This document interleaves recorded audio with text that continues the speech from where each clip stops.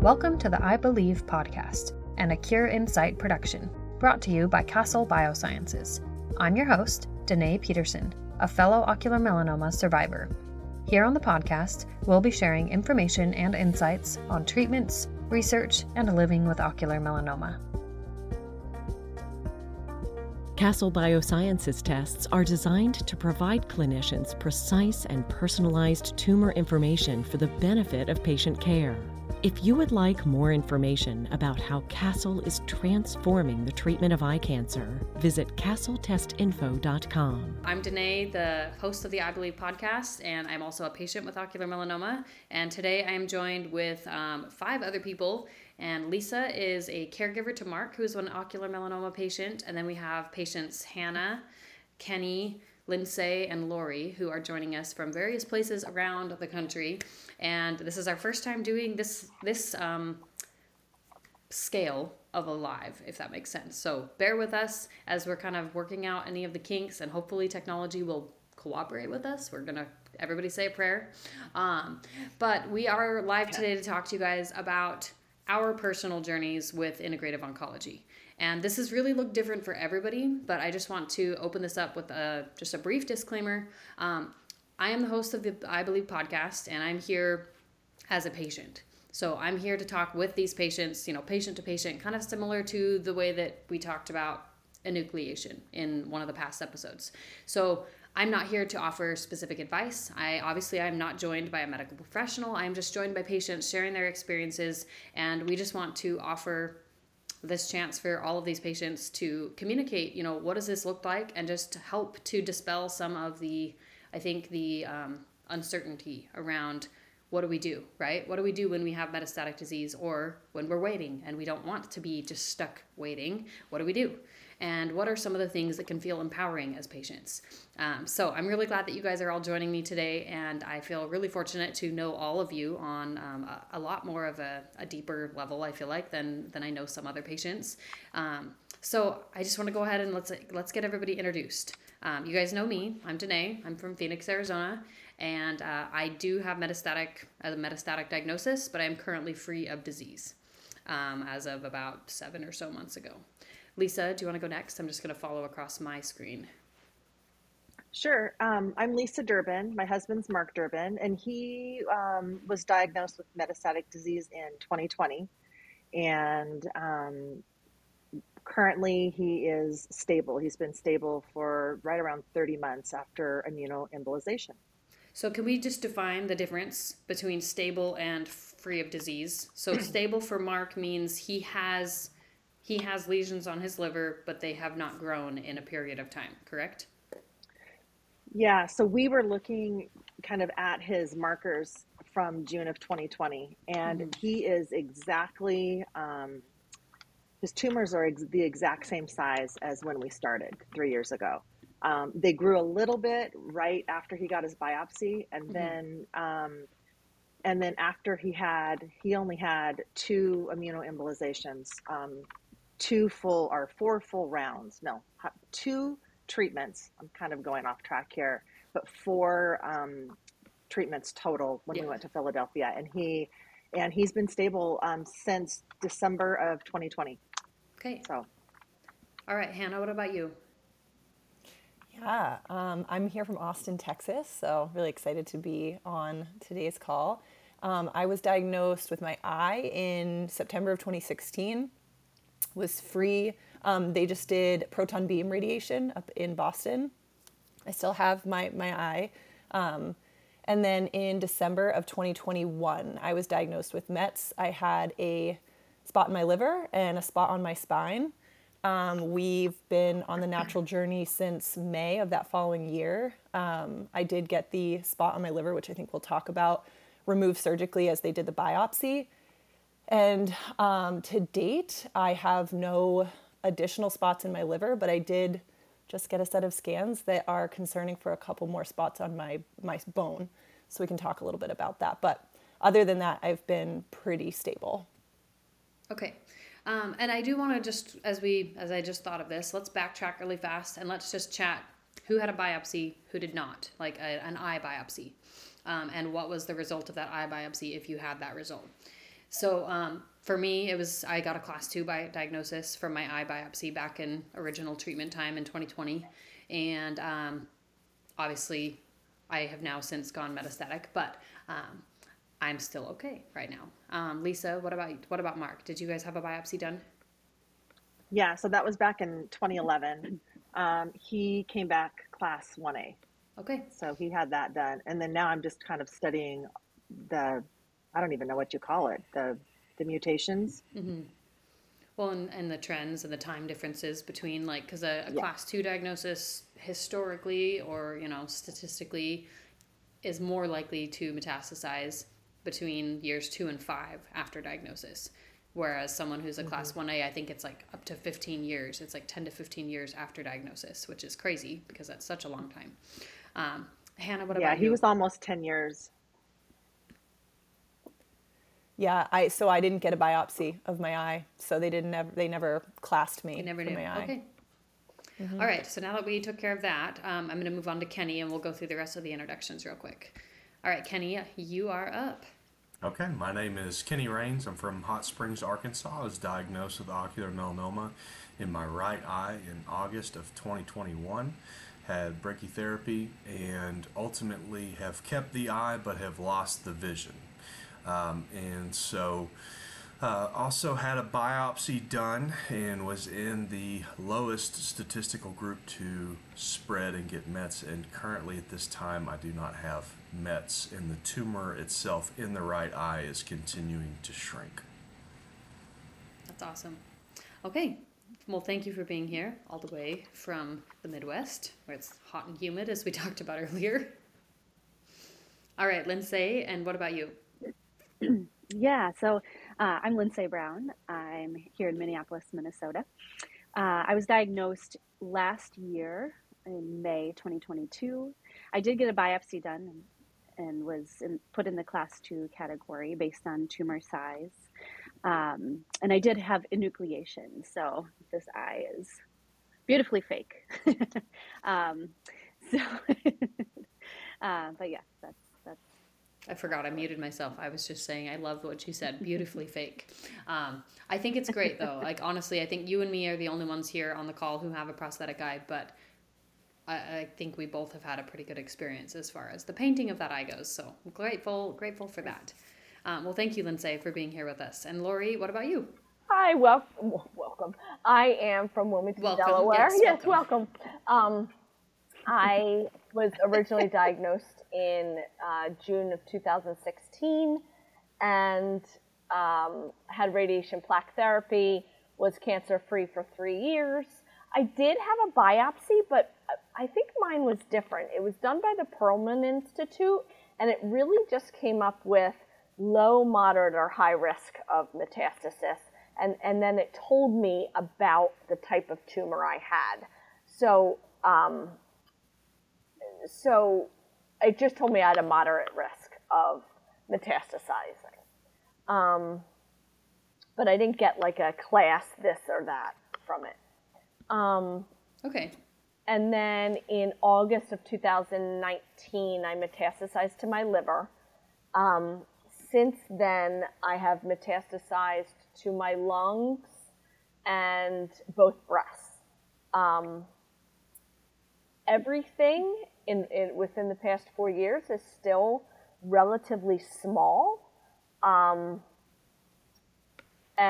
I've, well, we can get into more of what I've done, but they're still relatively small. My tumor burden's still relatively small, even though I have about 15 lesions in there. And my lung burden is also pretty small. Okay. Yeah, and like you said, we're going to talk a little bit more in depth about kind of each of the journeys of these individual people, myself included. But just kind of generally, let's just talk about what led you to pursue, like if you could sum it up in 2 to 5 sentences, what led you to pursuing integrative oncology care, like some level of holistic, naturopathic, functional medicine, in addition to whatever you have already pursued in the conventional medicine world. I guess I will go first really fast. For me, it was actually Lori's story.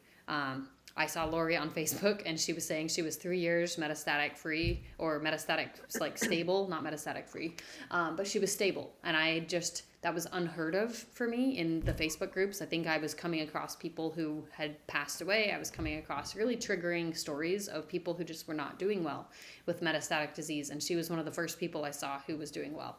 And I latched onto that. I didn't have metastatic disease at the time, but I really latched onto that. And that just gave me a ton of hope. And it gave me a lot of confidence going into researching for myself and just figuring out a plan. I guess that was more than 5 sentences. Sorry, guys. All right, Lisa, you're up. Well, I think for us it was fear-based. I think that kind of growing up, we always thought that doctors would fix our boo-boos, and when we found out that he had metastatic disease, we knew going from 2011 to 2020, we knew at that point that it was. I'll just be honest. We just looked at each other and we knew that was a death sentence. And so, to go to the natural way, we just wanted to know everything that we could. And I think we were driven out of fear because we had no roadmap, and then the fear has subsided now because we have learned. So that's how we got started. Oh, I love that. And I think that's important to recognize too, that like everybody's decisions, the things that we do for ourselves, like we're all going to be making decisions from different perspectives, from different, places. And that doesn't necessarily mean that, that journey is somehow incorrect. Like if you approach it from a place of fear and it gets you to a place where you can then be less fearful, I think we all kind of, we could argue that's kind of what we all do, right? Like we all look at it and go, well, I'm afraid of not doing well and of dying, so I want to do something to alleviate that fear. Yep. All right. So Hannah, what about you? What led you to this route and this pursuit? Yeah, and I know you did not do this on purpose today, but I'm glad I'm following Lisa because I kind of feel like I had the same kind of experience when I was initially diagnosed with metastatic disease. It was fear. The options that my primary oncologist gave me were not great. They were for skin melanoma, and the outcomes were not great. And my husband actually has a lot of just interest in natural medicine, and he was like, well, let's just go explore it. Let's find a natural doctor. Let's talk to them about it. And we did, and we kind of jumped on that train. And then kind of segueing in, I saw Lori's story on Facebook as well, and I was like, this is really working for her, and I think like this is the route I want to go. So kind of a combination of those three things. Yeah, no, I love that. Kenny, what about you? And I know like Kenny and Lindsay, you guys have not had any metastatic disease, but you guys are also very passionate about doing anything you can to keep it from happening. And so Kenny, what led you to making the changes that you have had in your lifestyle and just continuing to support that? I think very similar here. This diagnosis, at least like where my tumor was specifically, I was losing vision almost on a daily basis. And so you're watching in real time this tumor grow inside your body. Then, of course, you hop on Google and you start seeing, like you said, just some disturbing realities that can come with this disease. And I remember going up to Mayo Clinic and, I just got like every book I could get on different philosophies. Like Out of the Box Cancer Treatments was a good one that I read. Eat to Beat Disease was another one with a very interesting thought of angiogenesis and anti-angiogenic foods and just things that you can put in your body to prevent tumor growth. But ultimately, here's what I would sum up is I played college football and played offense, and ultimately am just used to being on offense and used to doing things proactively. And with this disease, if you're not metastatic, the literal approach is to just wait till you get it. No preventative, nothing, no treatment. We're just going to keep scanning you every 6 months, maybe more frequently than that, depending on what group you're in. And we'll talk when you get cancer everywhere else. And I wasn't cool with that. I still obviously go and get the scans, but even just mentally, that puts you in such a terrifying, bad place that it inevitably has repercussions on other aspects of your health, mentally, emotionally. And so even with me doing these things, doing this research, even if I can't prove statistically that it's helping, for example, if it does nothing else, it at least makes me feel that I'm doing things. And there's no doubt that the placebo effect does have empirical data supporting that your mentality makes a big impact on your health. Yeah, no, I love that, and I think that's such an important point. I think both aspects of what you said is that placebo effect and belief, and just believing that what you're doing is helping you, but also that proactive approach of, instead of the sit and wait and kind of like feel like you're what's the word for it, that you are at the mercy, so to speak, of your cancer. Like, take it by the reins, right? That's really what we've all done on some level, whether it's adjuvantly and in a pre-metastatic space or post-metastatic. Like, it doesn't really matter when it happens, but like if you can come at it from that place, that offensive position, like you said, to use a football term, I shouldn't talk football because I don't know football, but sorry guys, sorry Kenny, full disclosure, you can unfriend me later, but just having that offensive approach can feel so empowering. And I think that, like, we could all agree, like everybody on here would agree, that just the fact that we're doing what we're doing on some scale helps empower you to feel like you're going to be okay, and that you're going to be more okay because of what you're doing. All right, sorry for the segue. Lindsay, what about you? What led you to your pursuit of this kind of offensive approach? Yeah. So as you said, I'm not metastatic currently. But to Kenny's point, the messages were loud and clear that basically you're going to be okay until you're not. And it was more the unwillingness to just sit in that gray space until something bad happens. That's not my personality. That's not how I live my life.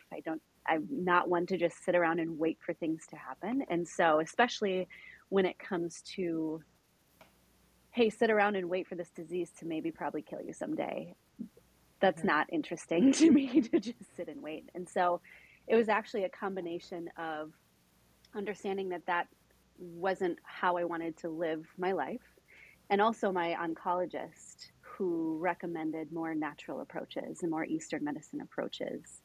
And what was really interesting was when I was presented with the option of a clinical trial that didn't have really great data supporting the success of it, I chatted with him and I was like, you know what, I think I'm more interested in more sort of holistic, integrative approaches. What are your thoughts? And he said, I support you. You know your body best. Wow. You know what you're going to stick to and what you're going to believe in. He said, I've seen some wild success stories with integrative medicine and with more holistic approaches. And so if that's what you're comfortable with, I support you. And so that was really, really big for me. And I feel like I lucked out in terms of the oncologist I ended up with from the get, just because of that wholehearted support. No, I love that. And I think that can be a difficult thing in this realm, right? Kind of the war, so to speak, between conventional medicine and traditional medicine. And I don't think that it's meant to be a war, right? Like, I think conventional medicine wants to help, and I think traditional medicine wants to help. They just both have different ideas of who's right about doing that. And I think what I've come to realize as a patient, and you guys tell me if you agree with this, is I don't want to be pulled at by two sides. I just want to be able to make the decisions that feel the best to me, that feel right for me. And I want doctors who support that, regardless of if they agree on one end or the other, or if they would do it themselves. But I think when it comes down to it, like Lindsay, like what you said, we have to make the decisions that we feel the most comfortable with. Because if we don't, then I think that we constantly will question where we are on the path, whatever that treatment path looks like. All right, Lori, I don't want to miss you. So Lori, what led you to this realm? Well, Lisa, did you want to add something first? Oh, yeah, I wanted to say, I raised my hand like this, like a little sorry. kid in classroom. Good job. Well, I wanted to interject that basically what you guys are saying is something that I wish that Mark and I had done back in 2011, because we really did have the chance to go integrative and to basically have that roadmap, like I was saying, to he had a 2% chance of metastasizing. I mean, who knows where that number really is? I mean, who knows? But he had such a low percentage, and we were literally on year 9.5 years, and stress really hit our family hard. My husband's dad died. We had a lot of things going on, but had we, integrated, you know, integrative medicine into that, I feel like his immune system would have been fighting for itself, and we would have known some methods basically to conquer that stress. And I commend people who don't have metastasis, who are taking this approach early, because I would have done now, if I would have gone back, I would have done everything differently. Woulda, shoulda, coulda, I know, but Yes. I'm proud of the people who are doing it differently. So. And that's a great segue into me, because I feel the same exact way. I got into this after about 2.5 years, when I was, cancer free. I was like, okay, I know I've got a good chance. Why don't I start getting my body ready? Mm-hmm. And a friend of mine gave me 2 books, Radical Remission and The Metabolic Approach to Cancer. And so right away I started keto.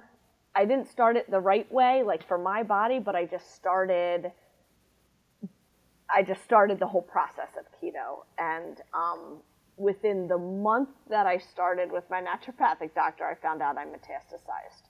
So I was already with her, and the trial that my oncologist wanted me on was offering stability, but my scans were showing stability.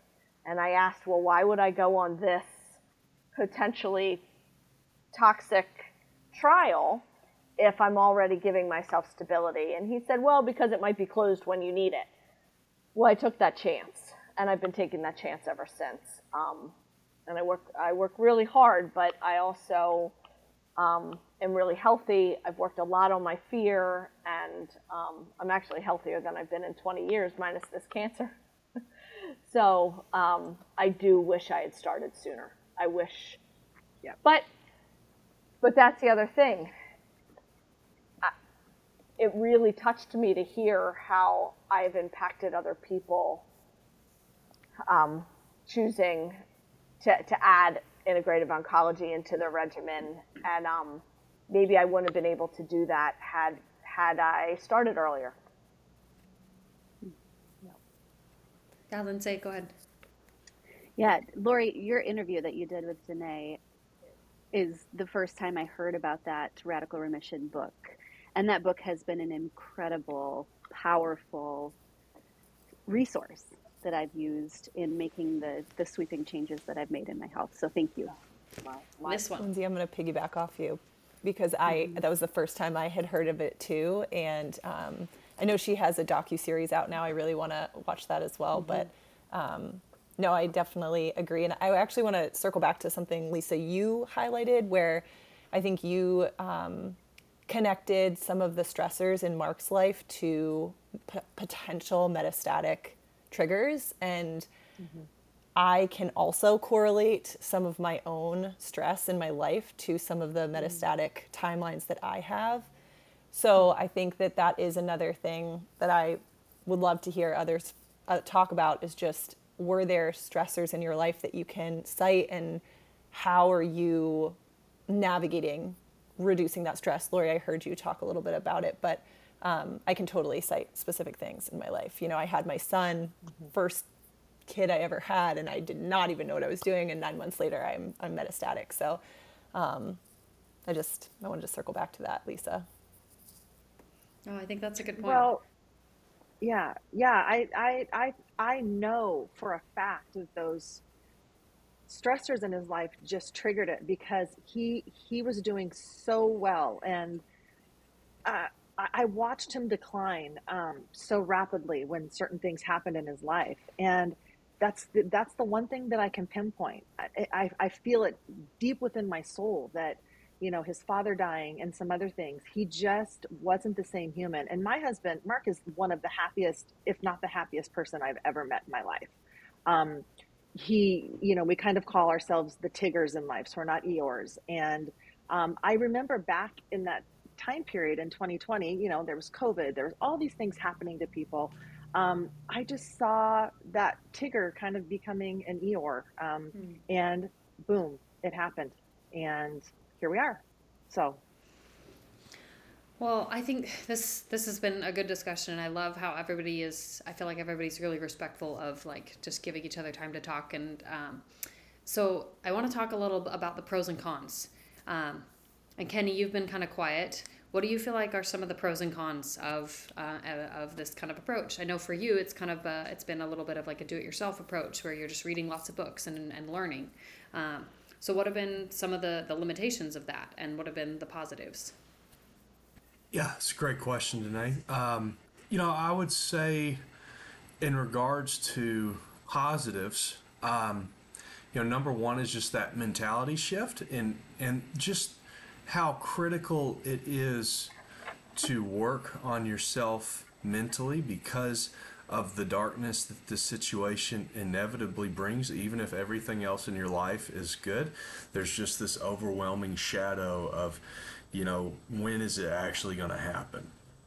And so dealing with that, I feel like integrative approach have helped me significantly deal with that demon and just kind of press it back. And you know, in regards to other pros, a lot of these different supplements, foods, diets, they can make you feel better physically. You know, like if you clean up and you're not eating as much junk food and you're eating blueberries and broccoli and these other healthier foods that are packed with antioxidants and other just types of things that are helping your body perform at a higher level, you know, that's also just going to make you feel better in general, which once again, it just creates this positive snowball effect. I think the cons can be, it can be extremely expensive to try to do integrative approaches. Your insurance coverage is going to be almost non-existent. Maybe you guys have a different experience if you have Mets, and I'm just not really sure what's covered in that case. But you know, fortunately, I'm in a position, career-wise, job-wise, to where I'm not as concerned with, you know, spending extra money on food and supplements, that thing. But it can be extremely expensive depending on what types of foods and supplements you're wanting to put into your body. Mm-hmm. Well, and I guess I would add too to the cons, like that one of the most difficult things about this for me at first, and I grappled with it, but one of the first things that was difficult for me was having the, okay, you do have metastatic disease. We're pretty confident it's uveal melanoma. We need to do the biopsy, all the doctor's appointments, and everything that comes with the initial metastatic diagnosis. And if you have had that personally, you understand what that looks like. It's months of doctor's appointments, extra scans, all of these things are happening, and they're just kind of rapid fire. It's very similar to the initial diagnosis, where there's just so much going on, and they're just trying to figure out what's the path forward. So that created, for me, a level of overwhelm, right? And that level of overwhelm and stress was something that I had to grapple with like every day, because I was just wanting to be able to implement some of these things I was reading about from the Radical Remission book, from the Metabolic Approach to Cancer, from starting to work with a naturopath, but like not having very much time on my plate to do so. And so that overwhelm was difficult for me to grapple with. And the only way I could get past it was to come to a place where I just decided that no matter how small the action that I took, whether it was that I could do one thing new that week or that month or that day, one thing new that my doctors were recommending, or that this book that felt intuitively right to me, if I could just do that one thing and I would start doing that and add that to my regimen or add that to my daily routine, I was going to trust that that one thing would be enough to help. And I had to just adopt that mentality because I couldn't do 100 different new things. I couldn't add all the new supplements they were suggesting. I couldn't go through this page by page by page recommendation from this integrative oncologist of marvelous ideas and tips and wonderful things that would probably all be beneficial to my body, but I couldn't do it all that day. And so I had to release that feeling that I could do it all at once and just focus on allowing space, I think, for the one action and the one change to be enough, even if I could just do it a little while. Hannah, do you have anything else? I think you had a hand up earlier, I thought. Oh, no, I was just piggybacking off of some No, things. that's good. I just saw this. It was fine. Kenny, did you have anything else you wanted to add? Yeah, I was just going to also state that you bring up an important point, is also figuring out what you'll actually do. I have come across a lot of very interesting approaches, and I would highly encourage anybody that has cancer, go get the book Outside the Box Cancer Treatments. If you just want to see like anything that's out there, that's a good book. That also, everything that they're recommending is tied to some sort of white paper research that you can go look at if you wanted to go and see where they're actually pulling the recommendation from. But there's no way. It would be impossible to do everything that they recommend in that book, but that's not the point. And even in the book, they're just like, if there's something that you can do, try it. And so that's a very important point, is figuring out realistically what you will do consistently will probably have better results than trying 100 things once. Yeah, exactly. And Lindsay, you kind of talked about this too, where your doctor just said, if you think you'll stick with this, then do this. Yeah, I think that's a really important piece of feedback that he gave me, and really simple but really powerful. In that, like, here are a whole bunch of different options laid out in front of you. Like, pick the ones that resonate, pick the ones that you believe in, pick the ones that you're going to stick with, because that consistency, I think, is a really big part of feeling like you're making progress.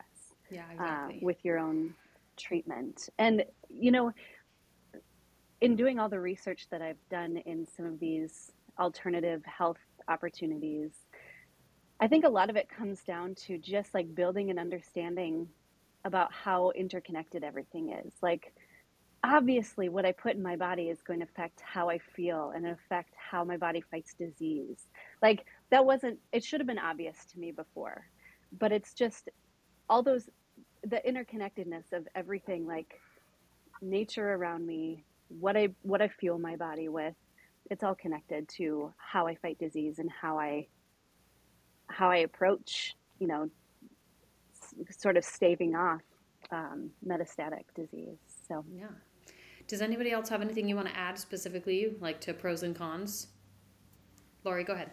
I think a couple pros have been making myself a priority, which didn't happen before.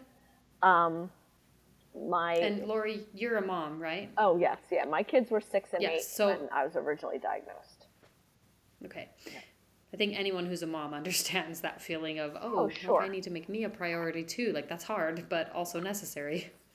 I've definitely improved my connection with the earth, with the universe, and with others. The sense of community has been amazing. And I am outside more. My focus is on health and living, and I think those are all pros. Cons to this, price, absolutely.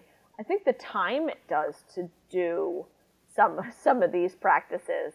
Well, it's like your entire day. It could be, yeah, sometimes. Absolutely. Yeah, it could be sometimes, for sure. And right, so that time, but that also goes to making yourself a priority. What would I have been doing with that time? Probably things my kids could really take care of. Asking for help has been both something I had to learn to do. And so it was hard at first. It became a positive, but asking for help was really important, but really hard. Yeah, for sure. And Are you guys okay if we talk? Oh, go ahead. And talking with your Western doctor about it, talking with your medical oncologist about it. I don't know that that's a con, but many times they greet you as if it's a con. And I think that's the hard part. I talk to so many people who hide what they're doing, and I did too for the first probably year and a half. I don't anymore. I am upfront. I tell them exactly what I'm doing. He tells me what he doesn't agree with, and I say, I'm sorry. Okay. Yeah, okay. Thanks for your ideas. No, that's a good point, that communication factor. And that's something that I don't remember if it was Hannah or you. I feel like I remember talking to someone specifically and just deciding. I think it was after you had told me you'd been talking to Dr. Sato, Lori, and how you had told him, and he was like, well, whatever you're doing, like, it seems like it's working, so keep doing it. He did for about 2 years. And like, so I mean, that's a good thing, but also like that is something that can be, I think, maybe a barrier within that kind of what we talked about, that kind of war between traditional medicine and Eastern medicine or Western medicine. My gosh, there's so many phrases, so many ways to talk about it. But it's, I think that communication factor, that if you have a patient who is hiding what they're doing and then they go into a surgery, or they go into, this is what my doctor framed it as, is if they go in for conventional care and conventional medicine doctors and nurses don't know what they have been putting in their body, what vitamins they've had, what other treatments might, somehow contribute to how does this treatment go for you, that can influence their decisions as doctors. And it's important, right? It's important information to have. So I try to keep that line of communication very open too. And I also bring research and show my doctor, like, this is why I'm doing what I'm doing. If I decide to do something that he's kind of a little like, well, I don't really know about that. Hannah, you had something to say? Yeah, I think you're hitting on something that if you are a patient and you want to explore integrative oncology, have both. Have an oncologist that you are having conversations with. Have a natural route that you have a consult with either an ND or somebody that you trust in that community that you can bounce ideas off of. As Kenny said, there's so much out there. So figuring out what feels right for you, what you can bounce off a consultative someone, but just having both. I think to your point earlier, Danae, I had an oncologist that when I told him I was doing the natural route, he disagreed. So I actually moved my care to a new oncologist, and most recently I got the scans that said I might have potentially 3 new spots in my bone. And she said to me, the oncologist did, she was like, hey, we can't deny what you were doing was working, so go back and up it. Go back and up the stuff that you were doing naturally, because I had just come off and gone down a couple things. And that's a good point that was super encouraging. Yeah. Yeah, no, that's super encouraging. And like you said, you are the patient. You get to drive your care. And if you don't like your doctor, or you disagree, or your doctor disagrees on a level that feels conflicting, there's too much conflict, there's too much tension in that room when you're meeting with them, you have the grounds to move your care. And your doctor doesn't, that's their point of being a doctor. That's one of the reasons that they are a doctor, is to accept that they may not be the right doctor for every person. And I've had so many doctors say that they will recommend other doctors if it's not a good fit. And like, to me, that's the sign of a good doctor. A doctor who's willing to let you go to see you have better care, or to see you feel like you have better care, is a doctor that really truly cares about how you're doing. Kenny, go ahead. Yeah, I just want to bring up how important it is that you are an advocate for your own care, and also understanding that ultimately you're the patient, but you're the customer, and you can fire people that you don't agree with their approach or outlook, and you should. I think it's really not very encouraged to seek out second opinions. I have had a pretty good experience with all of the medical treatment I've received in regards to ocular melanoma. But for other things that I suffer from, that was not the case at all. In fact, when I was 20 years old, in like peak physical condition, in the middle of a college football playing career, I had one doctor, as I was having some liver issues, that decided he wanted to just cut a third of my liver out and throw it in the trash can. And fortunately, the night before that, my sister, who's a doctor, said, this is insane. I got you in the Mayo Clinic. You can go there next week. They did a procedure in 30 minutes with a balloon, didn't have to remove anything, fixed the problem, haven't had an issue in 11 years.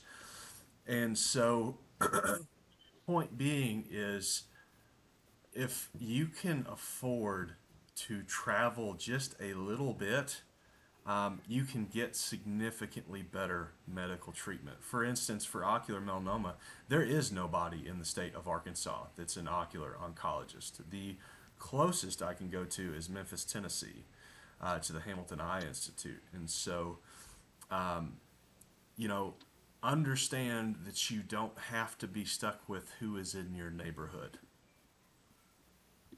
Such a good point. Kenny, I love that. Thank you. I do want to move on to our next little segment, and let's just kind of run through, if we could just give people bullet point ideas, right? What has helped to make this affordable for you? Let's just talk about that, because we all know that that's one of the big cons of integrative oncology care, right? Is that if you do have good insurance, your insurance probably doesn't cover integrative care. They don't cover you seeing an ND or an FABNO. They don't cover your supplements. They don't cover XYZ. So Lori, you've been kind of doing this well, I guess you and Lisa both, between you and Mark. You guys have been doing this the longest. So what are some of the things that you have done to make this affordable for you? I have found a way to get 30% off my supplements. I do yoga and HIIT exercise on YouTube. Okay, so free exercises. Yep. I spend a lot of time outside. I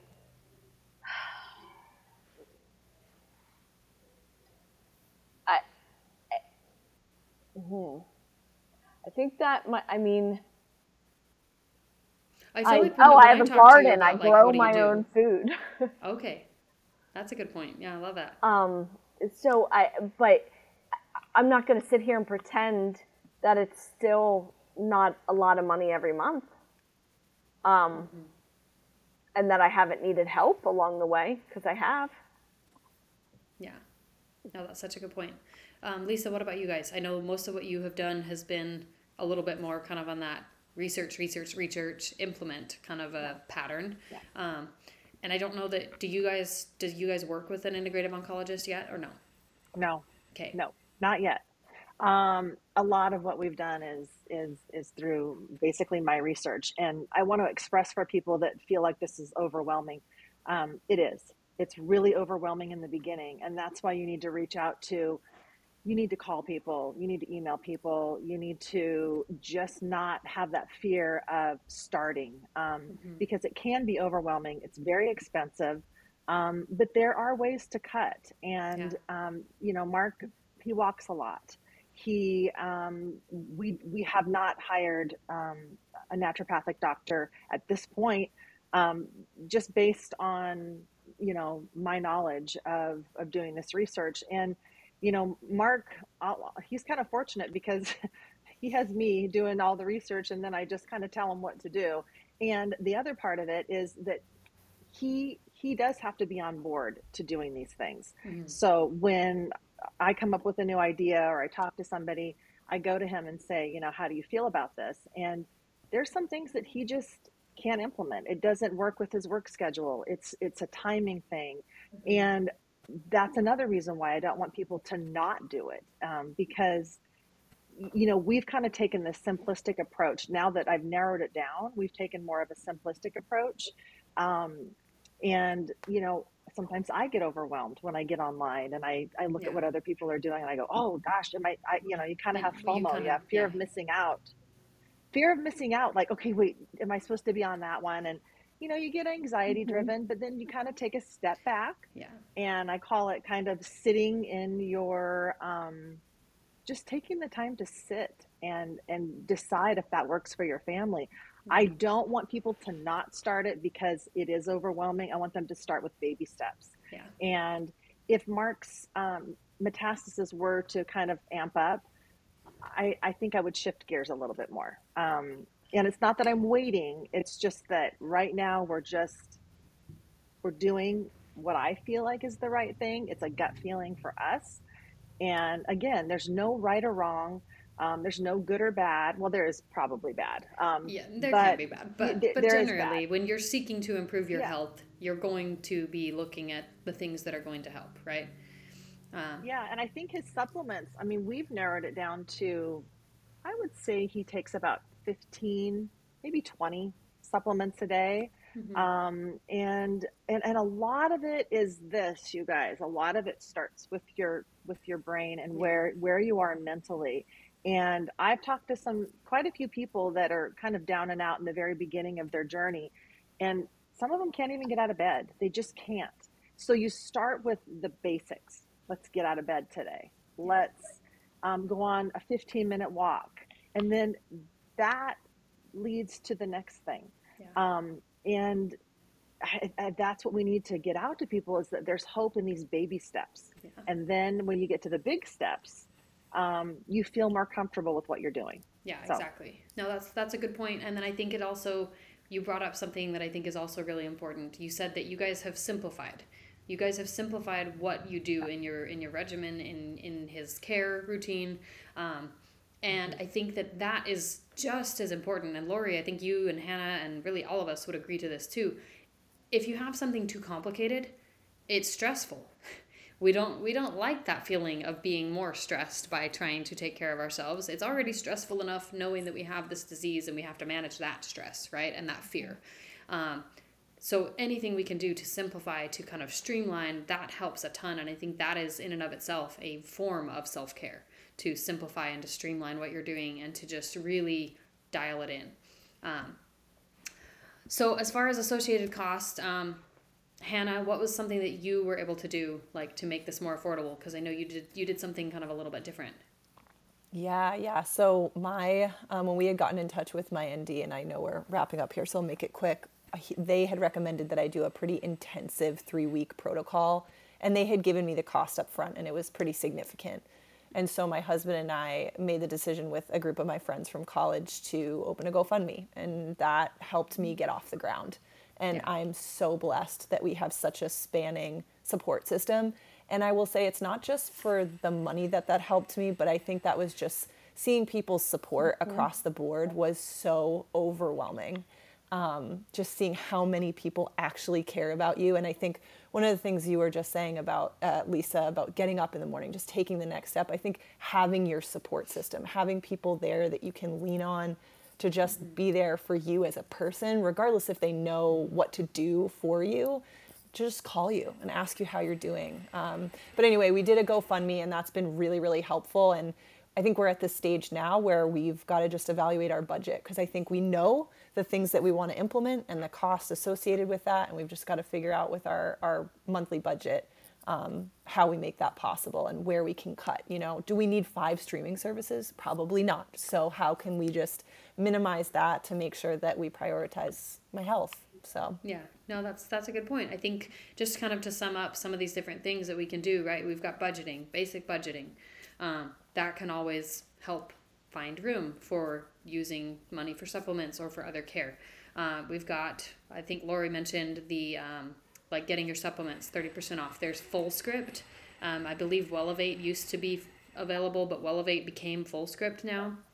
And so you can go through a practitioner. Feel free to reach out to Lori or myself. I think maybe a couple other people, but there are places where you get a link from a practitioner and you can then make a Wellevate account. It's free. Like, it's free to make this account, and then you can then get your supplements that you choose to implement or that your doctor recommends at a 30% discount. And it's extremely impactful when you have something that normally is $100 and you're getting it for 70 or less.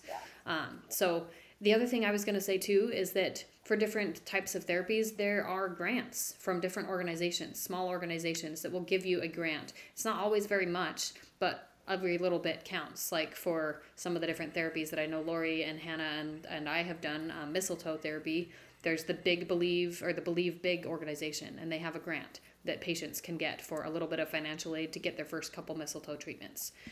So there's a lot of possibility. I think that what we're trying to get across here, as we move on to our next little segment, is we just want people to understand that if you look for the ways it's possible, you can find them. And I think that that's really, like, would you guys all agree? Like, that's the message we want people to hear, is that if you look for the possible ways to do this, you will find them, whether it's through podcasts that are free, YouTubes that are free. Lindsay, go ahead.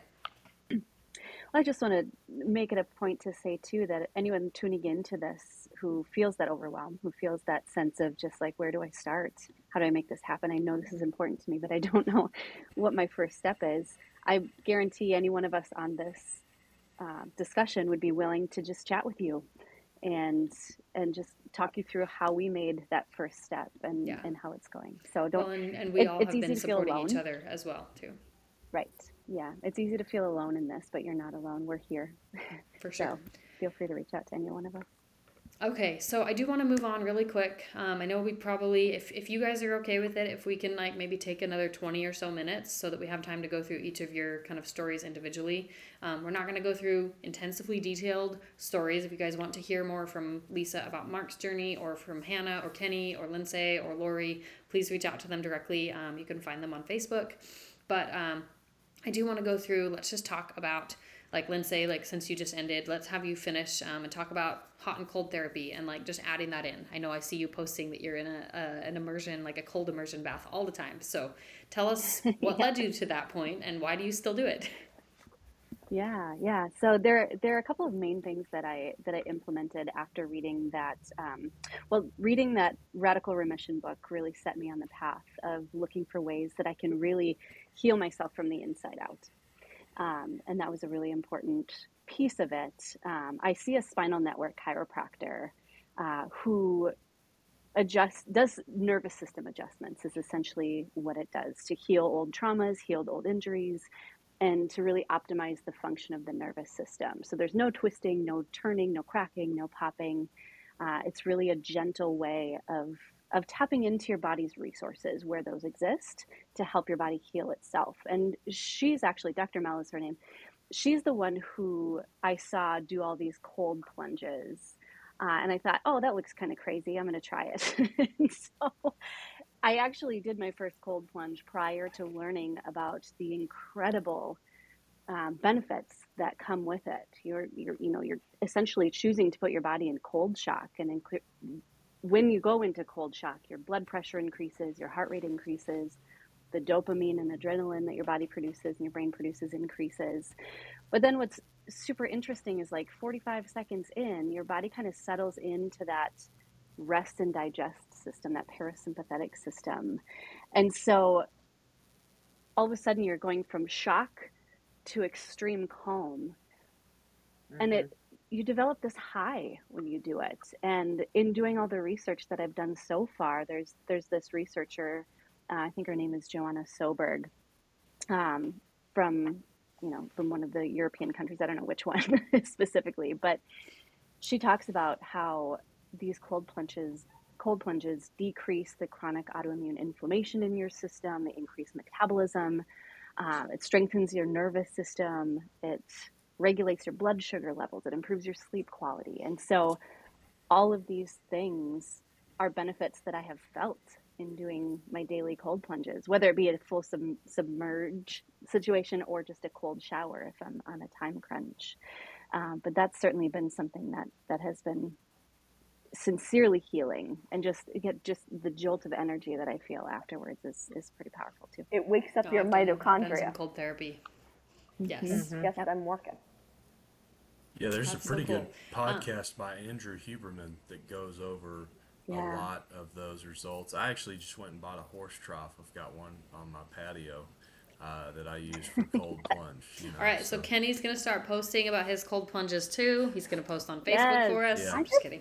I just do it in my bathtub. That's great. That works too. Yeah. Yep.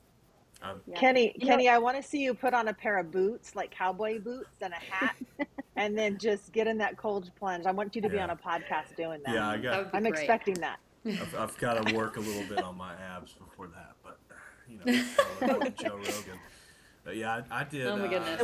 This last week I was in Colorado, and the water up in the Rockies is absolutely freezing. So I just did a cold plunge up there in the alluvial fan. It was just like refreshing to the soul. Mm-hmm. Well, I was talking to my husband last night. Oh, go ahead. I was just talking to my husband last night about how much we miss winter because we could just walk outside and crack the ice that that Yeah. formed on top of the horse trough and just jump in. And there's so much that goes into regulating the temperature when it's outside in 95 degrees. So Yeah, bring on exactly. winter. No, I was going to say, like in Arizona, my pool, we didn't heat my pool. And so I started doing cold plunges and cold therapy in the winter because I was like, well, I mean, my pool is already really cold. I may as well give it a shot. And what's I've found interesting, and Lindsay, I think you probably have discovered this too since you do it so often, is your body gets so much faster at getting to that parasympathetic point. That your level of like that shock and then the calm happens so much more quickly the more you do it. Yeah. And I think that level of being able to drop into the parasympathetic nervous system is very helpful to our body. Like Lori said, it's helpful to our mitochondria, and like there's so many different levels and ways to look at the research to show that it's beneficial and it's helping you. Okay, so let's see. I'm like jumping all over the place. Hannah, I'm gonna have you go next. Can you talk a little? Like I know your approach has been a little different. You mentioned the 3-week intensive, so let's kind of backtrack a little bit before that, and let's talk about like your reasoning and rationale for treating surgically. Yep. So I was diagnosed in December 2021. They just saw one spot on my liver. It was pretty anterior. So they're like, hey, we're going to try and go in, just look at it, see if we can just get the whole thing. So I got a liver resection in that January of 2022, and they got it with clean margins. They said that there was nothing else in there. And originally when I had gone in for the resection, they were saying, we might just end up doing a biopsy, but if we go in and we don't see anything else and we can just clearly get that, we're going to just do it. So they just pulled it out, and that's when they did the biopsy, confirming that it was Mets. I got a PET scan saying that, hey, we see something in your spine too. So I went back to Boston because I was traveling Austin to Boston because those were where my doctors were at the time. And I got a biopsy of my back, confirmed that that was also metastatic. And that's when we really went the natural route. We listened to a podcast through, oh gosh, I don't even remember. Oh, it was Chris Beats Cancer, I think. That's who we first initially listened to, Chris Work. That's another resource if you're just exploring initial resources. Chris Work, Chris Beats Cancer is really great. But we were listening to someone from the Reardon Clinic, and that was how we found the Reardon Clinic, is where I've been getting my care. Dr. Timms originally, and now Dr. West. And he recommended 3 weeks of a combination of mistletoe therapy, and he wanted me to do intravenous. I know that many of us on the call probably do injections at this point, but I was doing intravenous mistletoe. I did IV vitamin C, which I'm still continuing my care there.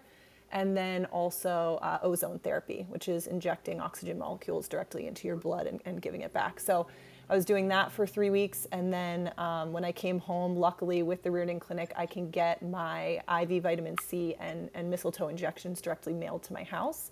So I've been continuing that. The other thing too, is I kind of heard everybody mention, diet is just so important. So healthy, whole foods. Some of us are on keto. I know I'm just on plant-based. But I also introduced fasting, which I had never fasted in my life, coming from an athletic background. I don't know, Kenny, if you ever did it, but I was like, that's crazy to not eat for 24 hours. But it's amazing how fast your body can adjust to the fasting state and how beneficial that has been as well. Yeah, it's like the best And bang Hannah, I for do buck wanna one ask- that you can do. Well, and that's, I mean, fasting is free. Nature bathing, Yeah, free. yeah. Listening to a podcast, free. YouTube, free. I'm ending my 3-day fast tonight at dinner time. Yeah. Well, and there's Right on. there's another test. I think Hannah, you did this one. Lori, did you do the nutrition genome? Yeah, I did the nutrition genome. I'm going to be meeting with someone to discuss that in the next month. But Hannah, because I think that's important to draw the distinction between is Lori does keto. She does keto that's specific to her body, in alignment with the nutrition genome. Right, so it's like So keto the nutrition Mediterranean. genome is an external test. Yeah, it's looking at various different things. It's looking at how your body utilizes nutrients on a genetic level and what nutrients deficiencies is it prone to. There's a lot of different things. The nutrition genome test, which is a separate test you can pay for independently. You don't actually have to have a doctor to do it, but it gives you this long laundry list of recommendations and ideas. So Hannah, I'm assuming your nutrition genome shows that you can convert plant-based molecules into the type of energy your body needs.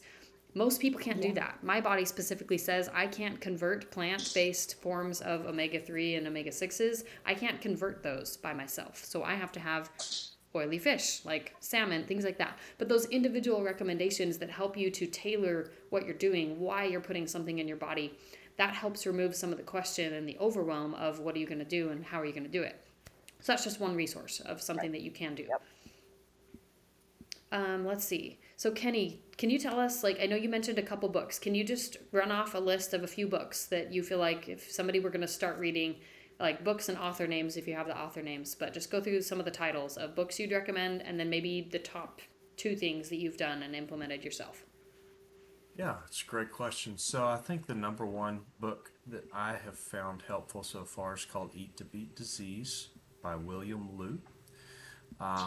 The next book, and also just an overview of that book, Eat to Beat Disease, is that could be useful for just about anything, not just necessarily cancer related, but it goes into essentially 5 different systems that your body uses to fight various diseases.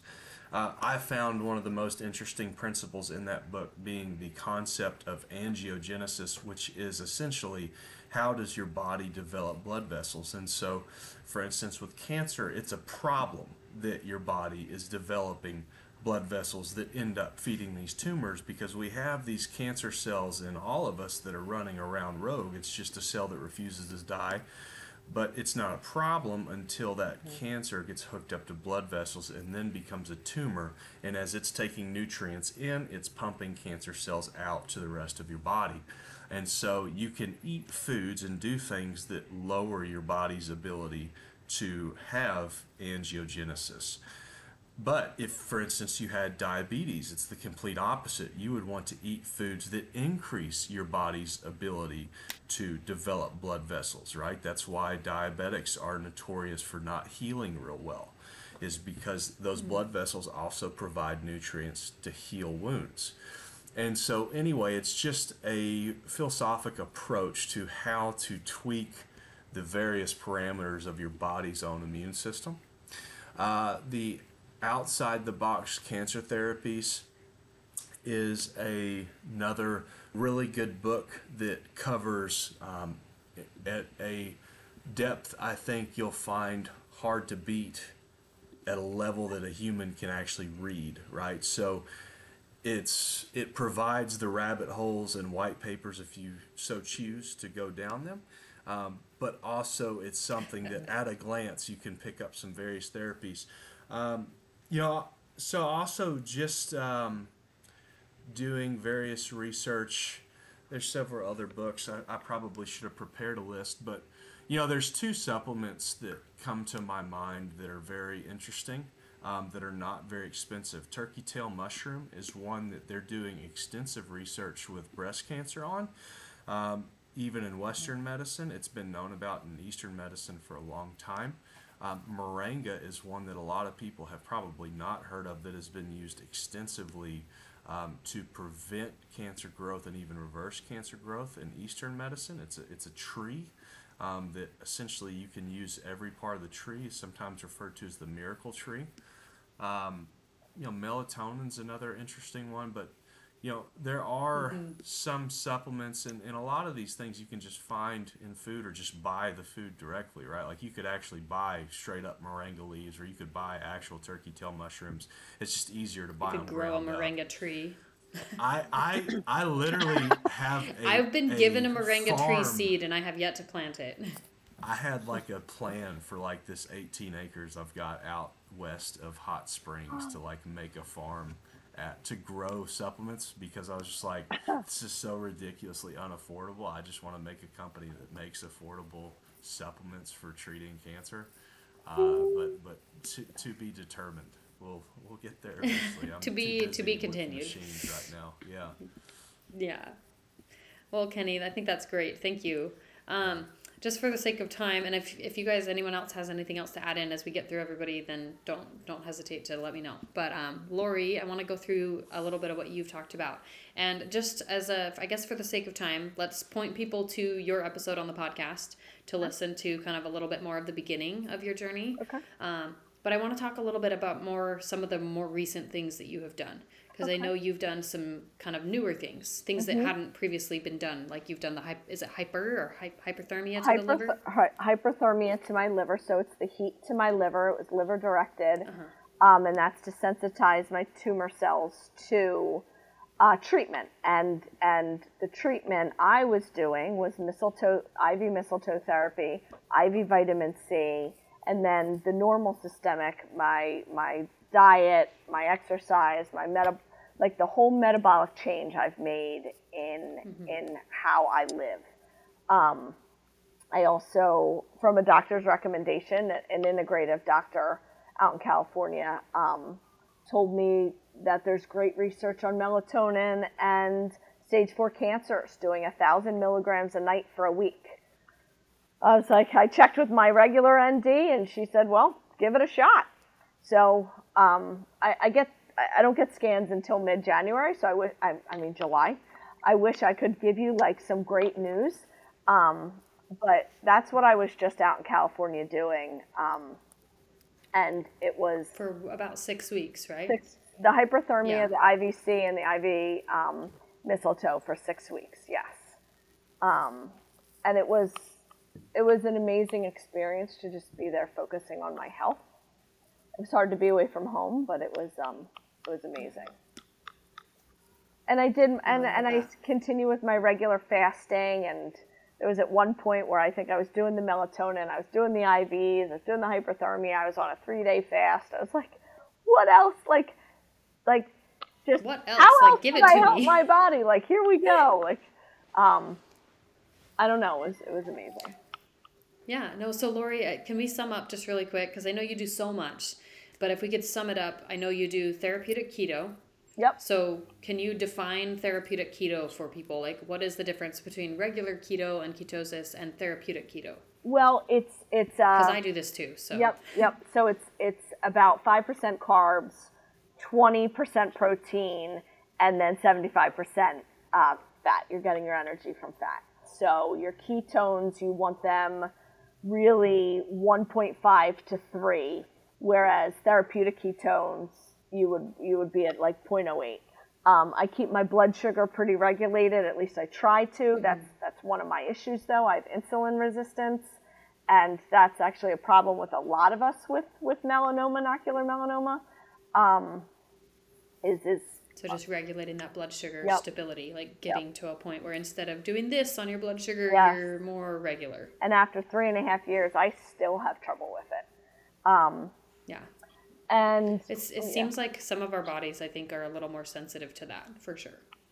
And I think one focus that California left me with, because I was so much more able to meditate out there, is that I need to incorporate that more and make that a priority here. I'm in the middle of watching Rewired by Joe Dispenza, and I just ordered some of his meditations and one of his books, and it's just a priority. I need to make it.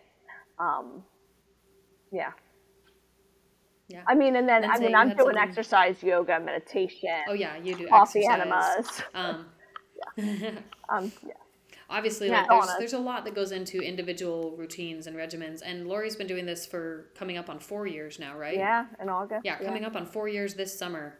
And so in 4 years, and really, I mean, I've been doing this for 9 months. And in 9 months, I have been able to build up a regimen that 9 months ago I never would have been able to entertain the fact that I could handle doing that, or that I would have the bandwidth or the mental capacity to handle at the level that I do now. Exactly. So you got to keep in mind, like, everything we've learned about the brain in medicine everywhere says that the brain is capable of learning and expanding and continuing to learn. Doesn't matter how old you are, doesn't matter what you've had happen in your life, the brain is capable of creating new pathways. So just trusting that your brain, your body, like your ability to handle it will grow over time is so important to recognize, because you don't start on day 1 with what you're doing at the end of year 4. Correct. That does not happen.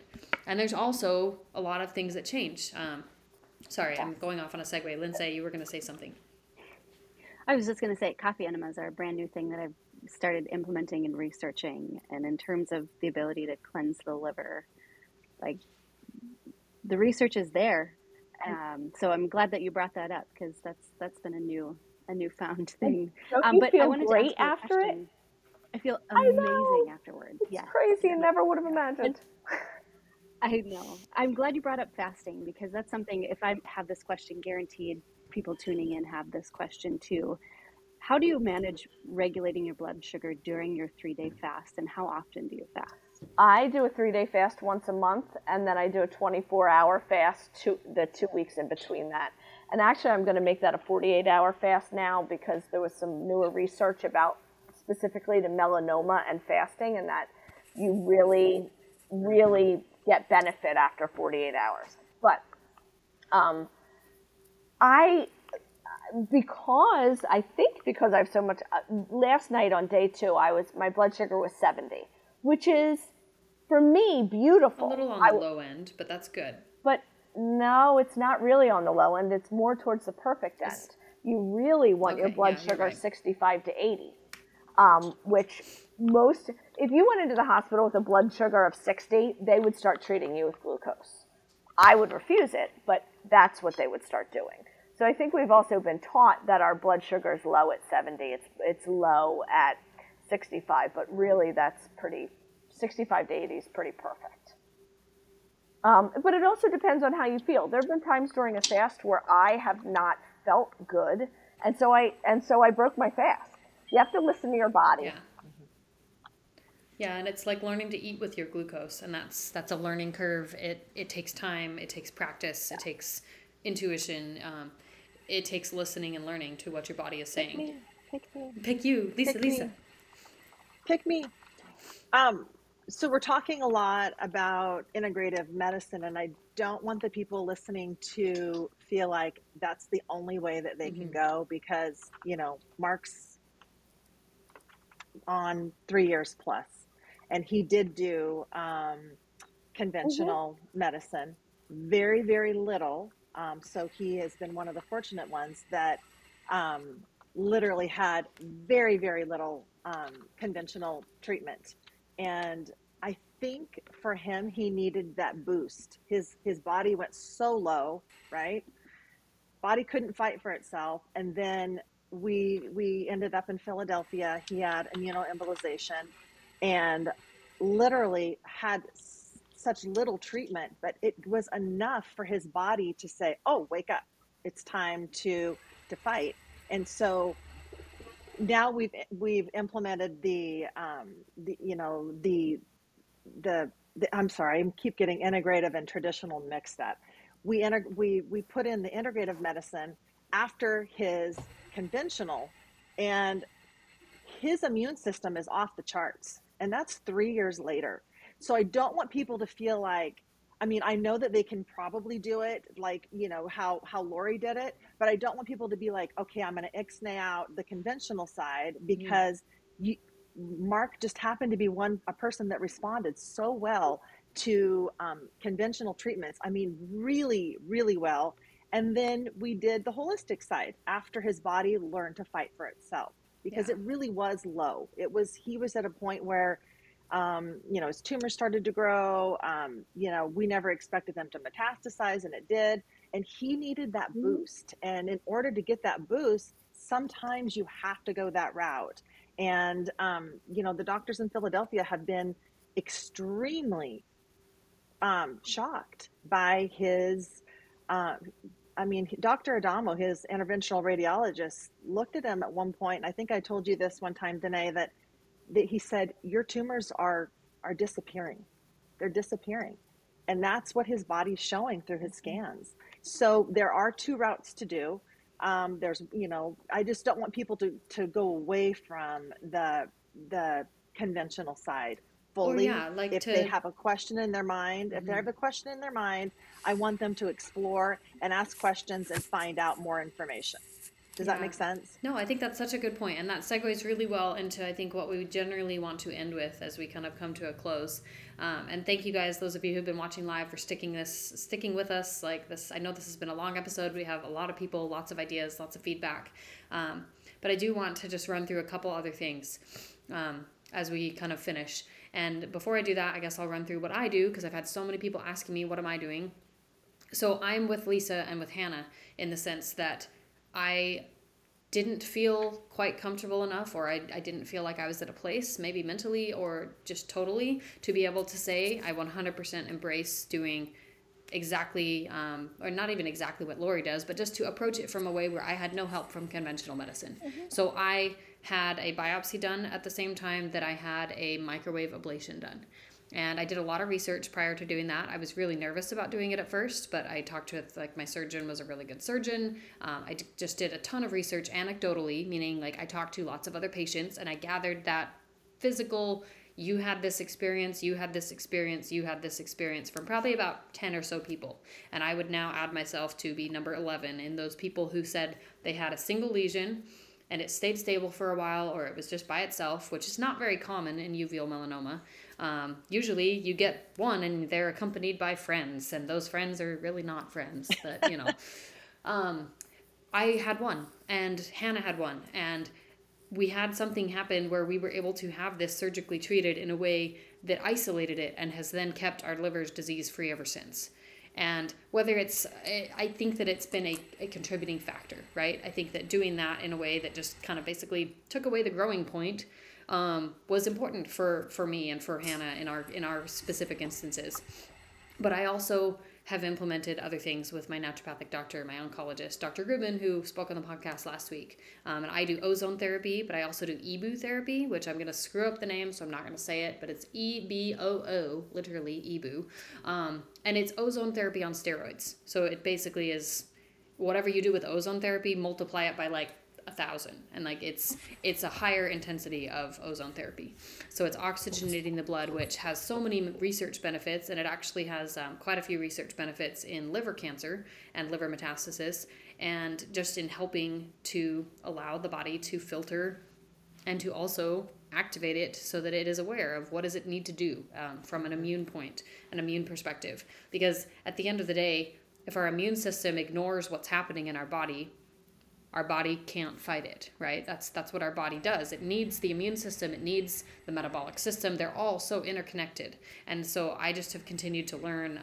I have a ton of blood work. Like I think it's one blood test technically, but it's probably about 30 vials of blood. I get looks every time I go to the lab. It's great. But I get blood work done every 3 months, and I get scans done every 3 months, even though I have metastasis, because I told my doctor, Dr. Moser, that I didn't want scans every 2 months. And eventually I may branch out to do scans more spaced out, but that's going to come with personal pursuit of like whatever I decide is best for me. Like you guys have alluded to, I do injected mistletoe therapy, which if you guys want to, those of you listening, if you want to research the Johns Hopkins clinical trial for mistletoe therapy, that has come out. They're in the process of funding phase 2 of that clinical trial, but phase 1 was successful and was able to show mistletoe helps on so many levels. And they only tested intravenous mistletoe, which is the IV mistletoe. And most people, because of regulations in your state, different things like that naturopathic doctors kind of have to cater to, most people will do injected mistletoe, which is just like it looks like an insulin shot, but it's mistletoe, and it's a mistletoe serum that is specifically got by a naturopathic doctor for the purpose of medicine. But generally, I think that I am looking at anything I can do to reduce inflammation in my body, and I'm looking at what is going to boost my immune system. So I do the cryotherapy, which here in Arizona, that's the equivalent of standing in a freezer that's negative 100 degrees Celsius. It's really cold, but I go and I try and do that, and a sauna, and like just a few like very specific lifestyle things. And they've just kind of gradually built on each other, if that makes sense. They built on each other, and they support each other, if that makes any level of sense. I don't know. I don't know how else to explain it other than I went from this is overwhelming to think about doing all of this to one step at a time. It's just built and it's become sustainable. So that's me. Obviously, like you guys have said, you guys can reach out to any of us, ask us more specific questions. We're all more than happy to talk about it. We love talking about this because it is such an empowering journey, I think, to be on for us. So I want to end with 2 questions. So number 1, if the time arose, and this is kind of more of I guess just a yes or no, And then if you can just sum it up in less than 30 seconds, why or why not? Would you be open if the time arose and the benefit were there or the research were there? Would you be open to pursuing a clinical trial? And what would influence your decision? Or just really, I guess, let's just dumb it down to, would you be open to more conventional medicine if needed in the future, and why? And so, Lisa, you go first. I'm just going to run down the line. I mean, it's going to depend on what it is. Yeah. So absolutely. There would have to be a lot of research into it. I don't know that I would go into a phase 1 trial. I mean, I guess I wouldn't say, and when I say I'm speaking for Mark. I mean, this is about Mark. I guess the short answer is it depends. And it depends on where he would be in his journey. I mean, if he was at the very, very end, of course. But I'd also be having him throw everything at the kitchen sink in terms of the holistic realm of things. I would exhaust that probably first for him, and then the conventional side. But Mark might be on a maintenance program here, and that's kind of what they're calling it for him. Is that if things were to start increasing in size, he's got about 5 tumors right now, all very, very small. He's still, his last report said less than 1% tumor burden, and that's 3 years out. That's a pretty big deal. Mm-hmm. And so, I just think that it depends on the situation. It depends on the situation. But I think holistically, I know enough. He knows enough. There's enough people out there to reach out to. I think I would try that first, and then we'll move on to our maintenance. No, I love that. So does that make sense at all? Yeah, that makes sense. Hannah, what about you? I know you're obviously kind of in a different spot right now with having just found some new spots and just being confronted with that, but your doctor gave you the keep doing what you're doing, just up it. So kind of where do you think you might fall, or where do you fall right now? Yeah, I'm going to piggyback off the same thing. I think I would be open to it, but there'd have to be a lot of research, and it would have to be a trial that makes sense for me. I think for right now, I'm very limited in the sense that there aren't a lot of trials specific for the fact that I'm limited to just bone metastasis right now. There's nothing in my liver where I think a lot of trials are geared towards. So I think it would have to be something that I probably wouldn't enter a phase 1 because I've been able to do such a great job of maintaining it with integrative oncology. But yeah, I'd be open to it for sure. Lori, what about you? Or actually, sorry, I'm going to jump to Kenny. Forgot. I'm going the other order. Kenny, you're going to have to unmute real fast. Yeah. There you go. So certainly would be open to it, although I would be very hesitant at this point as I don't have Mets.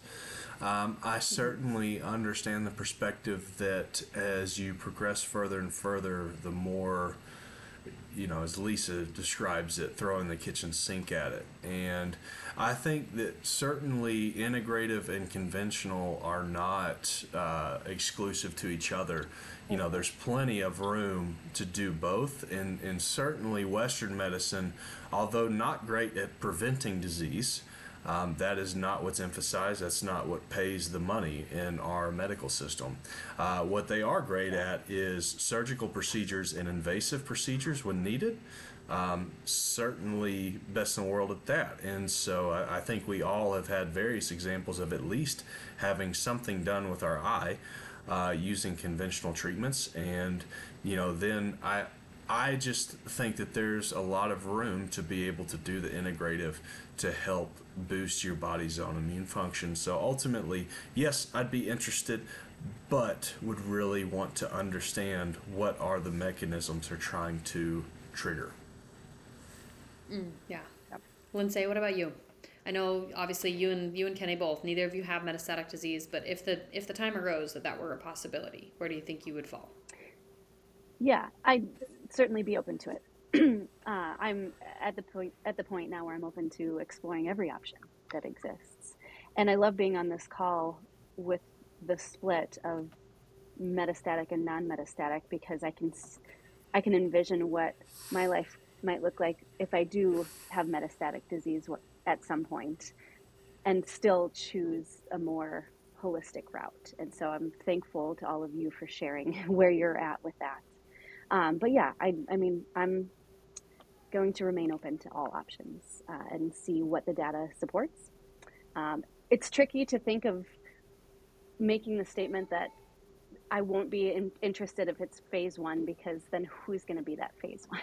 You know what I mean? Like, well, and we can talk about this more on the podcast another time, because I do have some people who want to talk about the importance of phase one trials. Right. But there is some room for looking at, okay, where else has this trial been done? And sometimes a phase one trial in the United States has made it to phase 3 in Europe. And so just being aware of those kinds of nuances, that there's differences, and that doesn't necessarily write off its ability to be helpful. So keep that in mind. We will talk more about that. Phase 1 trials is going to be coming up in the Eye on Research, which I'll talk about that at the end in a sec. Awesome.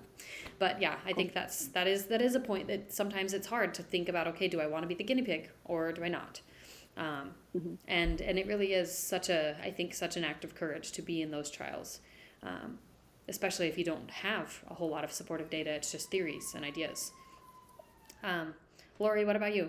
I know you have experienced a little bit of progression off and on over the last few years. Yep. But obviously, like you said, your tumor load is still really low. I amped up things naturopathically, and hyperthermia is kind of like on that edge of Western, but anyway, it's kind of like in the never gray area. Yeah, I'm not gonna rule it out. I'll never rule it out. I'm not, and that's what I tell Sato when I see him. But I just, until there's something convincing to make me totally change my way of life, like going to treatment 1 full day a week, I don't know. That would be very hard. It would be a big leap. It would be a big change for sure.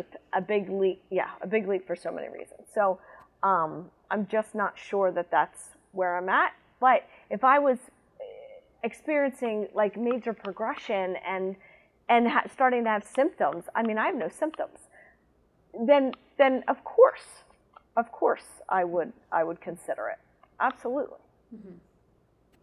And I'm kind of the same way. Like, I feel like, I mean, right now, to be honest, this was kind of a harsh awakening for me, I think, at first, to realize that, like, I literally cannot be accepted in a clinical trial with no disease. I don't have anything present in scans. There's nothing on my liver. There's nothing they've been able to find anywhere else. And it's been that way since November. And that's a miracle in and of itself. And I'm going to take it for as long as I can have it. If it's the rest of my life, awesome. I will be the guinea pig that somehow survived and never had more Mets. That would be great. I'm going to just put that out in the universe because that would be awesome. But I also know that if things changed, I would want to pursue with caution, clinical trials or other conventional medicine. And I'm grateful to have, I feel like, a good team that is capable of having those conversations across the board of just saying, okay, what's really going to be the best route? And the ultimate thing, I think one of the big deciding factors in me doing what I did versus what was recommended, because what was recommended by my team in Philadelphia was that I come out there for immunoembolization as quickly as possible. I didn't want to travel. I live in Arizona. I didn't want to travel unless it became absolutely necessary. And so I told my team in Philadelphia, look, you guys are amazing doctors. I can see that you're amazing doctors. You're helping these people of my friends. Like, I just cannot do that. I can't add that to my plate. That's going to be too much for me and my family. And so I think that just that's something that I had a conversation in therapy about this week, was just recognizing that whether someone does a clinical trial, isolated clinical trial, whether someone does the holistic route, whether someone does some kind of grand mix of everything, they are doing, and I think this is just the curse of social media, right, is that comparison. We compare, well, am I doing what I should be doing if somebody else is doing this? We all run into that kind of comparison mindset where we look at what someone else is doing and we wonder, well, should I do that too? That might help me too. And we kind of start to question what we intuitively have already decided is best for us. And I think that we just have to trust and really lean into the fact that everyone in this situation with metastatic disease, with a class 2 diagnosis, everyone is going to be making decisions based on what's best for them and what's best for their family and what feels the best for their unique circumstance. and that's never going to be the same across the board. And I think that the one thing that I think we can all say, and I'm going to end with this, is I think I would venture to guess all of our fear is lower. So just to kind of prove my theory here, if 10 is your fear of dying is top of the list every day when you wake up, and 1 being you have very low fear and you're just able to live your life, where would you rate your fear on a scale of 1 to 10 as a result of you taking these actions to implement integrative oncology and to lean into this kind of process and pursuit? Lisa, where do you feel like you and Mark fall? Oh, well, at the beginning, fear just took over. And I think I told you before, we had our heads buried in the sand for like 3 months. We just could not believe it. And, he had a kind of a different story. His oncologist, we were in Portland at the time, and this new oncologist told him he had 6 months to live. I mean, over Zoom, just said, get your affairs in order. You have 6 months. And not knowing anything about metastatic disease, we have 4 children, grown, but it was scary. It was really a kick in our stomach, basically. But so that fear was really high. That fear was, oh my gosh, I was going to die as a caregiver. And that's what I want to show other people is that you guys are all patients. I'm Mark's caregiver. He chooses not to be on this platform, and I choose to be kind of the guiding force. And I hope that other caregivers can kind of get involved. And I think it takes the stress off of him a little bit, just kind of do this, do that. Or what do you think about this? What do you think about that? Obviously, he's very, very involved. But now, 3 years plus out, I'm fearful of him dying. And he's fearful of possibly dying. We're all going to die, but that's not the point. He has a disease that's a real thing. It's tangible. But the fear, to me, is maybe a 9, 8 or 9 now. It's just, I know how to navigate. I know what that roadmap looks like. And that's why I want people who are starting out on this journey to get a roadmap and to just start really small, and then build. You keep talking about building. We have to build. And, we're all so accessible. I want people to realize that just that one person can change the trajectory of where your journey is. And I just cannot make that point enough, just to start somewhere. Start, whether it's integrative or conventional, just start and ask the questions. I ask a lot of dumb questions. There's no dumb questions. Don't you know that? Well, yeah. So yeah, fear is more subsided, and I feel more at peace. He feels more at peace at where we're at in our life. So yeah, thank you for asking that. Yeah, of course. So I guess for me, so I can move on to everyone else. I think initially when I got the metastatic news, and it really even when I got the class 2 news, fear was probably like an 8 or a 9, maybe a 10 sometimes. I think around scans especially it heightens for me. And even now it still goes pretty high. But I think that every day I am not thinking about what's going to happen and am I going to be okay? Am I going to be here in 10 years? I'm thinking about I'm here today. I'm going to be here tomorrow. And eventually tomorrow's add up. Like that's been my self-proclaimed mantra is that I can focus on today and I can trust I'll be here tomorrow, and eventually there will be enough tomorrows and it will add up to whatever it ends up adding up to. And for me, that means that my fear levels are significantly lower. It doesn't mean I'm not triggered. It doesn't mean I don't still experience scanxiety, that I don't still feel that level of stress around scans and wanting to know, am I still stable? Am I still okay? But I would put my fear now maybe at like a 2 or a 3 right now, and I'm a week out from scans, and I don't feel horribly worried and stressed that I'm going to have scans. I feel like fear doesn't run the show anymore, if that makes sense. Okay, Danae, I had my numbers backwards. I think I said my fear was at 9 You did. right now. Yeah, I was like, are you sure? Okay. No. Okay. So let's just go like this. It's a 2 or a 3. It's at a 1 or a 2. So yeah, I'm sorry. It was a 10. Now it's like a 1 or a 2. Okay. Yeah. All right. Glad we clarified that. Hannah, what about you? Oh, you're muted. There you go. You can hear me, right? Yeah. Okay. I would say that it ebbs and flows, very similar to what you were saying around scan time. It definitely goes up, and then like life is happening in between, and yes, you're paying attention to it, but it probably runs around like a 3 or a 4 consistently. But one thing I'll add is, I think we've all been in the unique situation where not everybody in this world is confronted with their mortality in a very real way. And I think when you have a diagnosis like this and you really have to think about like what happens if I die? Who is going to be affected? What does that look like? And you really have time to sit and think with that. For me at least, it changed how I view life, where I put my focus is, where I try and put energy in my day. When I sign off of work, I am done with work. Whereas before it would maybe like bleed into my family life. And now I'm very good about just, I need to be here with my family because that matters to me. So I'd say for fear, it ebbs and flows, but I would say 3 or 4 is pretty much where I sit. But I've really appreciated the ability to just live in the moment after knowing like what it feels like to really think about your death. Kenny, what about you? I think that all of us could likely agree that that first moment of diagnosis, your fears are off the chart, you know?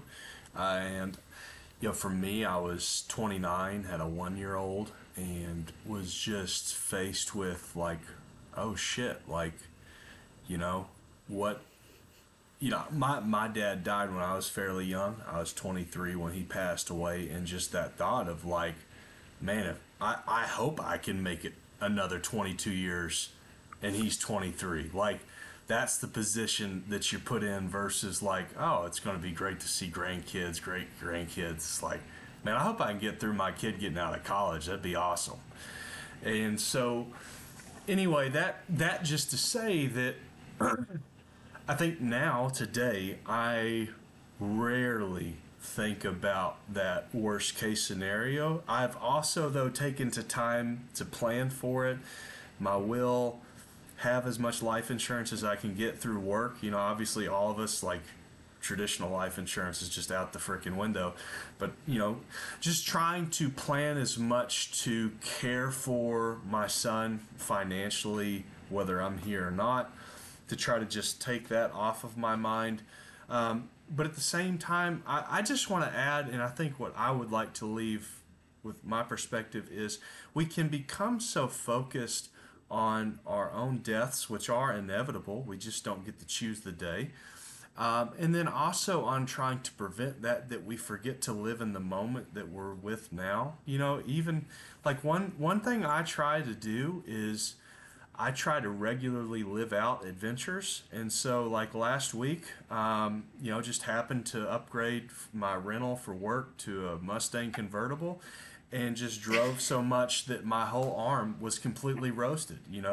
But like just being amongst the elk and the waterfalls, and like you just feel like you're in a movie. And it's like, okay, I would like to leave a legacy, because ultimately what I have left of my father is the stories, the memories, right? And so I would like to make as many of those as possible and just enjoy the absolute crap out of today and the moments that I have, versus just sitting there in fear of, oh, well, what if I don't get to be at my son's wedding? What if I don't get to see him graduate high school? It's like, hey man, I got a little 3-year-old bundle of joy running around that looks at me like I'm a superhero. Let's have fun with that.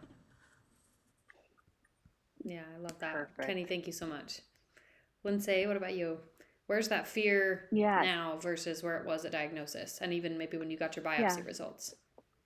Well, the fear was out of this world when I first got my diagnosis, because I made the mistake the day of my diagnosis of Googling ocular melanoma while I was putting my daughter to bed that night, which was just such a terrible idea. But here's the thing. I'm a birth doula, and I feel like birth and death are viewed through a similar lens, in that not a lot of people take the time to understand it as the sacred thing that it is, and as the transformational thing that it is. And so as a current birth doula and an aspiring death doula, I'm actively trying to change how I look at death so that there isn't fear when death is thought of. And actively trying to have those conversations with my kids and just kind of reshape how it's viewed. So the on the scale, it's very low, but that's an active choice in how I'm choosing to approach the idea of death. No, I think that's such a good point, and I think I've heard you and a couple other people talk about just how our world really, like our culture, just really across the board, in most cultures, I think. I can't speak for all, but I think especially in the United States, it's very taboo almost to talk about death and to talk about the process of death and to talk about, like, it just can be very triggering for all of us, because I think, like Kenny said, we spend so much energy, so much time just trying to prevent it, right? Trying to avoid it, that then when we're confronted with it, like there's this large level of fear when confronted with it rather than acceptance. Kind of like with birth, like if you're going to have a baby and you don't have an epidural and you fight it, like that's not a very good birthing experience. It doesn't feel very positive to fight against what naturally is going to happen. I've done that. Don't recommend. But really just being able to come to that place of acceptance, and I think it's a combined. What I'm hearing from you guys so far is that it's this combination of acceptance of what is, focus on what is now, and the empowering actions you take for tomorrow. And I think that kind of generally would sum it up. But I want to end with Lori. So Lori, go ahead. Where do you feel like your fear is now? Sometimes I feel like I'm in denial because I would say my fear is a 1.5. I don't think about, I've done a lot of work with my fear, and I've done a lot of out-of-the-box things with my fear. And it's just not where my focus is. So, if we don't put our attention there, or if we don't put our focus there, then our energy doesn't go there. And it's just not where my energy is. Oh, I think that's such a good point. Well, you guys, this has been seriously such a powerful conversation. We've had a lot of feedback from those of our audience listening in on Facebook.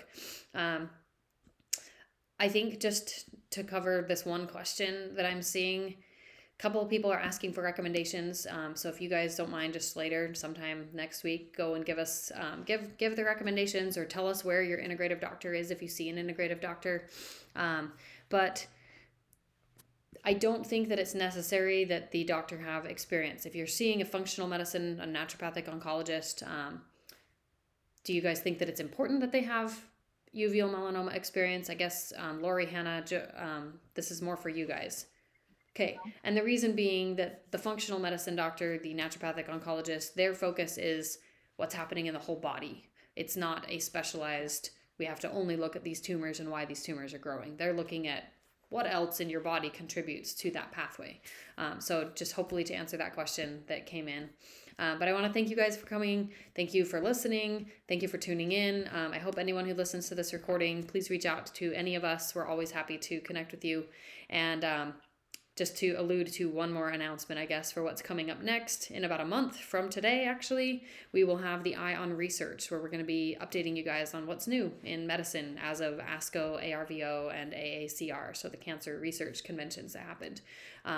And we've got lots of good things in store, so keep tuning in, and I thank you guys for your time today on this Saturday, and I hope you have a wonderful rest of your day.